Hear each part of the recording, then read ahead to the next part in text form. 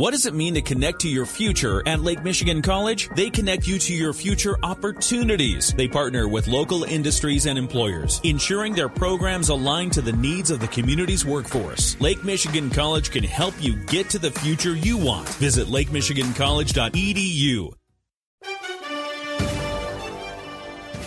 Just a little over 2 weeks ago, the Detroit Tigers earned a rare series win, and it just so happened to come against the LA Angels. And that game, now a fortnight ago, came with the Tigers shutting out the Angels and Shohei Ohtani. Monday, the two teams met for the first time since that game, in which Ohtani had to leave the game early from what he called an upset stomach. Well, he certainly felt better last night, as he and teammate Mike Trout both went deep, as the LA Angels blanked the Tigers 10-0, now the 19th time the Tigers have been shut out this season. Angels pitcher José Suarez held the Tigers to just 3 hits over his 7 innings. The Tigers are back at the Angels tonight at 9:38, a 9:15 pregame show on News Talk Sports 94.9 WSJM and Super Hits 103.7 Cozy FM.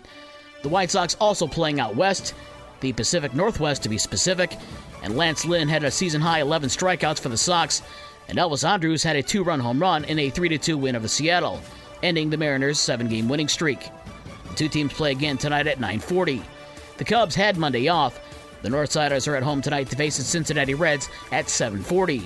The WNBA Semifinals could wrap up tonight. A pair of Game 4s in the best-of-5 game series. Chicago is at Connecticut at 8 o'clock, with Chicago leading that series 2-1. Las Vegas is at Seattle at 10 o'clock. Vegas leads that series 2-1. College football from over the weekend, as you heard on Cozy FM on Friday. Number 15 Michigan State beat Western Michigan 35-13. And it was a bit of a costly victory for MSU, as the Spartan lost linebacker Darius Snow for the season, and safety Xavier Henderson will be out indefinitely.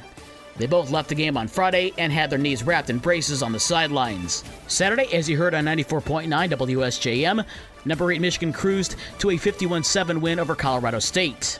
And the most hyped game over the weekend was a little too overhyped, as number 2 Ohio State beat number 5 Notre Dame 21-10. No games last night in Midwest League Baseball, but over the weekend, the South Bend Cubs did clinch the second-half Western Division title and will head to the playoffs. South Bend is in Cedar Rapids tonight at 7:35. Elsewhere, Great Lakes is at West Michigan at 6:35, and Dayton is at Lansing at 7:05. And the first day of school for many schools around the state, so the sports schedule is a little light.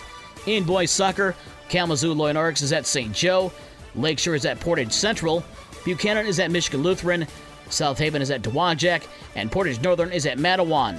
In volleyball, Michigan Lutheran is at Buchanan, Bloomingdale travels to Gobles, Pawpaw heads to Allegan, and Vicksburg is at Dowagiac.